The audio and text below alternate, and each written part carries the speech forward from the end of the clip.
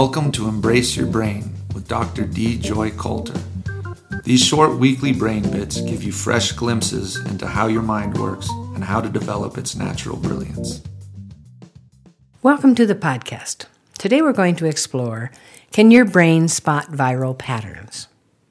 Before social media introduced the whole world to the phenomenon of going viral, only rare individuals could play out patterns in this way in their heads.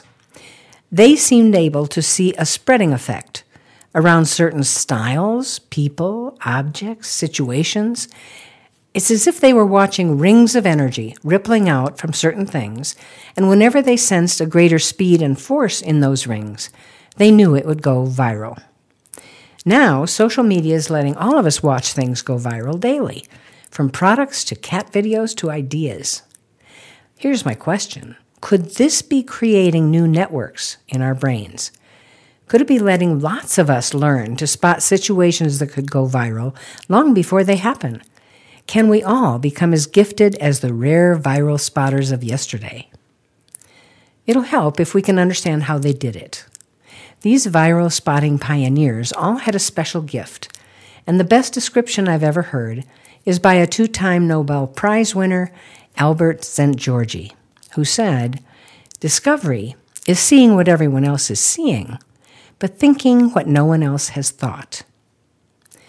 Let's explore a few of these stories, and as you listen, notice the kinds of events these pioneers triggered or predicted, and look for clues that you can use to train your own brain to sense viral patterns. One of my favorite things has to do with people working with leftovers, actually changing the definition of whether we have actual waste or whether it's just an incomplete process. Coffee husks is one of the best examples. In countries that produce a lot of coffee, they have to roast it, and after the roasting, they have all these husks that just pile up in huge waste stacks. There's nothing they can do with it. They can't feed it to animals because it's way too acidic. And so it just sat there for generations. Finally, someone said, mushrooms can handle a lot of acidity. And not only that, they would pull the acid out of the soil. And they'd be happy to grow on platforms of coffee husks. And so it began, a cash crop of mushrooms, and then the leftover husks, once the mushrooms had pulled out the acid, were good for cattle. So there was no waste left over after all. Biologists, agriculturalists, change theorists, and third world nonprofit programs are all trying to do this idea in many different ways nowadays.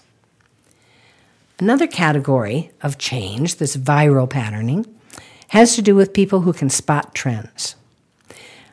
I had a friend that used to wear the strangest clothes. She would always invent her own, and one time I thought she'd really gone over the edge because her clothing looked tattered and had patches all over it.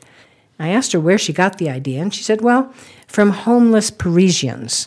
She'd been to Paris, and she noticed them under the bridges, and that's what they were wearing, so she designed clothing that looked like that.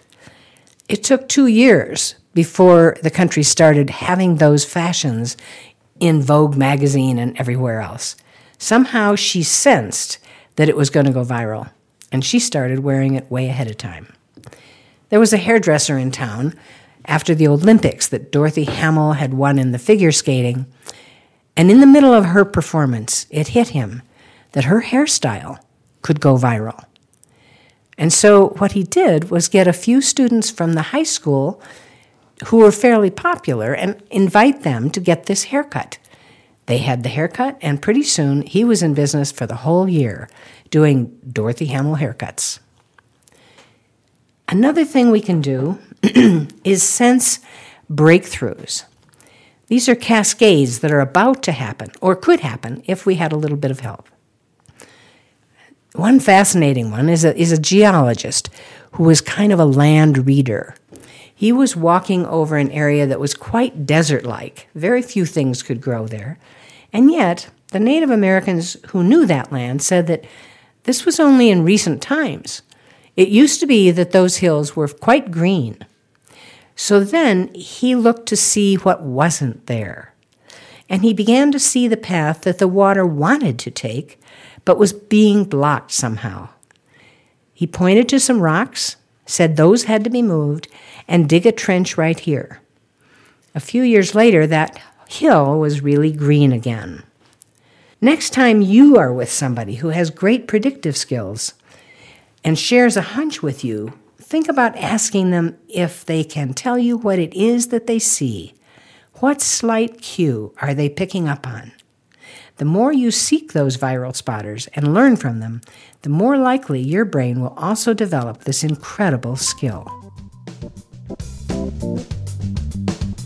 If you're enjoying these podcasts, I think you'll love my book, Original Mind: Uncovering Your Natural Brilliance. It's available at embraceyourbrain.com.